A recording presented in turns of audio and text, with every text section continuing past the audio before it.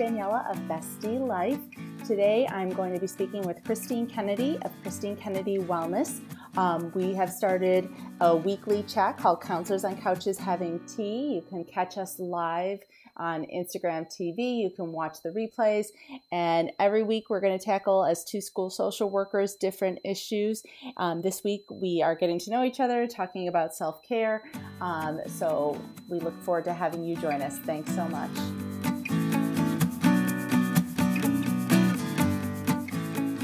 Hi, Daniela. It's so nice to meet you. Hi, it's great to meet you, Christine. This is so exciting to get to connect with another social worker, another mom, another entrepreneur across the state. This is awesome. I was just thinking the same thing. I've just been all day, I've been excited, and I've done coffee with coaches, but I've never really dived into getting to hang out and collaborate with other social workers this way. So I just am so excited about it and thankful that we got to connect this way. And I wanted to know if maybe you could start by, sharing a little bit about yourself and how you decided to become a social worker in the first place. Oh, goodness. Okay. So that was a long time ago, where I definitely knew I wanted to work with people, work with kids. I originally in college was starting the psychology route and realizing for what I really wanted to do to make that impact, working with people one-on-one, helping them with their problems and issues. Social work was kind of definitely the way to go, I felt, to make that big impact. And so I've been doing this for 20 something years between a couple of different jobs. My recent, I've been in a high school for the last 21 years, and I love working with families and young people and helping them see all the opportunities available and possibilities, and to see beyond that moment of how they're feeling right now, and the different ways, not a one size fits all, but the different ways to eventually reach where they see themselves 5-8 years from now. And I see the smile, come onto your face as you start talking about it. And I can totally relate. You said you were in a high school as well, correct? I was. I've been a social worker for, I was going into my 19th year, and I was in the high school for about 15 years. And I've been in the elementary school for about 2 years now. But I actually came into the avenue of social work through drugs and alcohol, and having a desire to have a better understanding of addiction and how that played a role in families. And I didn't even get to tell you this, I'm a twin. My gosh.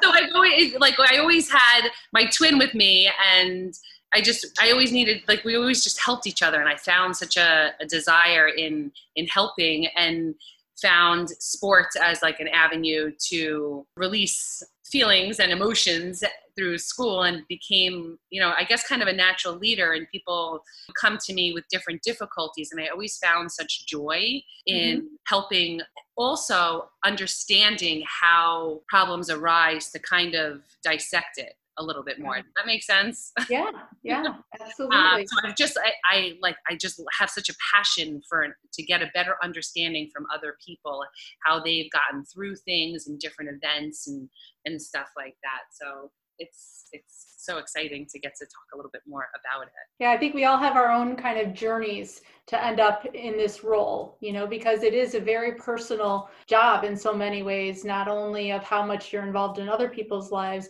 but how much sometimes you do have to give of yourself or be present to be able to do this. So everyone's kind of reason and their why to be in this position is very different. Yes, and that leads us right into talking a little bit more of a topic that I wanted to kind of go to right now, is about self-care. And as social workers and as people who are giving, psychologists, social workers, counselors out there, we're givers.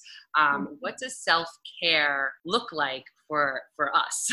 Right. And I think in general, helping self-care become part of the conversation and the norm. I always kind of say, it's not just the spa days and the pedicures and things like that, but it's all those little day-to-day habits that we incorporate, whether it's from how we decorate our homes, how we dress and express ourselves with our style, how we eat, how we exercise, how we do so many different things. Sometimes it's just a couple minutes minutes a day, but that's part of our daily self-care. I know you had talked about mindfulness when we were talking prior to filming, as far as that was something that you were invested in as well. And I think that's a big part of just being present and recognizing even those normal day-to-day things as self-care can give it that benefit. I can't agree more. And I think back to a couple things, when oftentimes we don't go to those self-care things until we're in that high stress mode, until it's like urgent.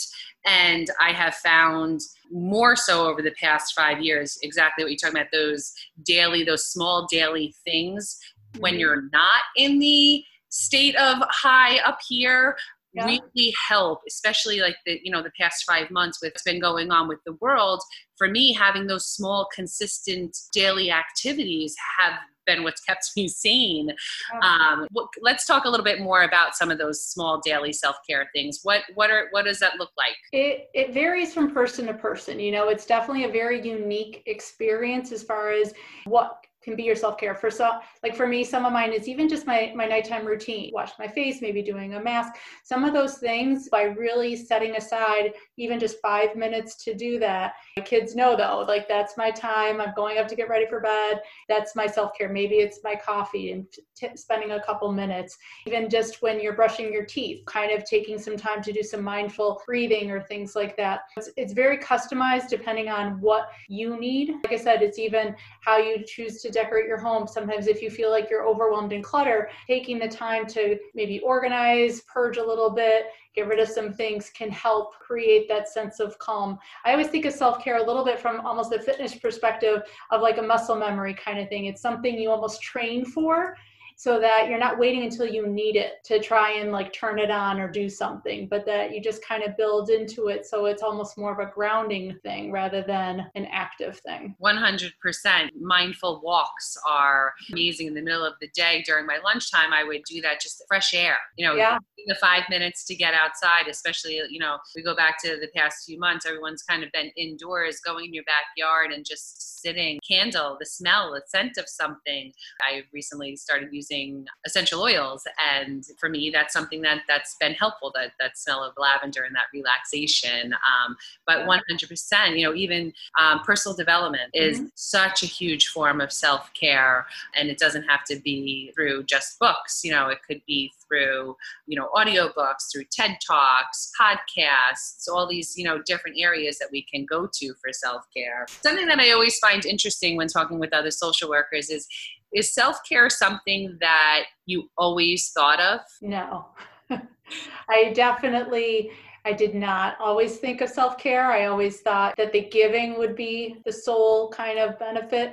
And while it is, if you don't take care of yourself, like you said before, you don't have enough to give back. I use the phrase, you have to fill up your own cup first, or I've used the air mask on the airplane analogy. You don't prioritize putting yourself first a little bit, you're not going to be present. You're not going to be able to take care of anybody else. And I learned that definitely I went through a divorce at one point. My kids were very young, and trying to take care of kids and myself and manage it all, it did take a toll, and I learned to maybe use those little pockets of time I could get in a better way, in a different way. And that was kind of how I started to build that self-care and just my philosophy around taking those little times to take care of yourself and how important it was. It's necessary, like brushing your teeth every day, washing your face, taking a drink of water. We need to do that self-care every day in order to maintain, or else you just burn out. Yeah. And it's I love that you bring up the family aspect of it, because for me, I'll be honest 100% too, I didn't think of self-care. I didn't even know what self-care really was. Was I doing some sorts of it? Yeah, but I didn't know that I was doing it for me until I became a mom. And when I ended up having multiple roles of mom, wife, social worker, I found the plates were way too much. Sitting all the time. Just juggling. Yeah. And to really, as my daughter got a little bit older, she's 13 now, to really start to show to them that they need to take care of themselves as well, has really been a driving force for me, because it's something that wasn't always shown to me. My mom was a giver, and I rest in peace. She was always I'm going to give, I'm going to give, I'm going to give, I'm going to give, and not knowing of that other part of it. So while I'm so thankful for that, I want to be able to teach my children that crucial part of development for yourself. So it is, I think, such a huge component, not just for us, but for our families, and I think for our clients. Absolutely. Yeah, I think it shows our families as well too, not only how to take care of themselves, but how we need to be taken care of as well. They see from how we treat ourselves, how we should be treated. So I think it's that full circle too. 100%. I think that leading by example is something that I love to do as a social worker and as a mom. My mom used to always say, talk the talk, but walk the walk. But once I started taking those steps, I see such a huge difference, in my children and in their routines and habits. And it helps them to learn the importance of routines and habits as well when we're learning on ourselves, because we need routines and habits outside of self-care too. When it comes to schoolwork, when it comes to housework, when it comes to finances, any other aspect of it, having that routine and habit, I think, is such a crucial part too. Right. Absolutely. And like you said too, like you didn't have that awareness at one point that the things you were doing were part of your self-care. And sometimes it's just that mindset shift alone. I've used before the kind of the shift from I have to I get to, even as like just that changing the way you think about a situation can make all the difference in how you respond to it, how you feel about it, and how it affects you, whether it's positive or negative. So it's not always that extra effort, but it's just that whole kind of perspective taking. Absolutely. And I love that we're going to continue these conversations more on self-care and the idea of wanting to collaborate a little bit more and having any other social workers or counselors that want to jump on with us and maybe get some questions from people ahead of time, and we'll schedule maybe a weekly time slot for us to be able to chat more and answer some of those questions and topics. And I can't wait to talk to you soon. Absolutely. Thank you so much for joining Christine and I today. We hope you had fun. We hope you found some of the information helpful, and that you'll be back to join us either on Instagram TV or here on the podcast. Please leave me a comment or shoot me a direct message or an email and let me know what you think. If there's topics you want to hear about, please leave me a 5-star review as well so that this can get out to more people. And if you're interested in continuing the conversation or finding out a little bit more about some customized self-care strategies for you, please book a clarity call with me. They're free, and I would love to talk to you and get to know you. Just head on over to my website and you can click the link there.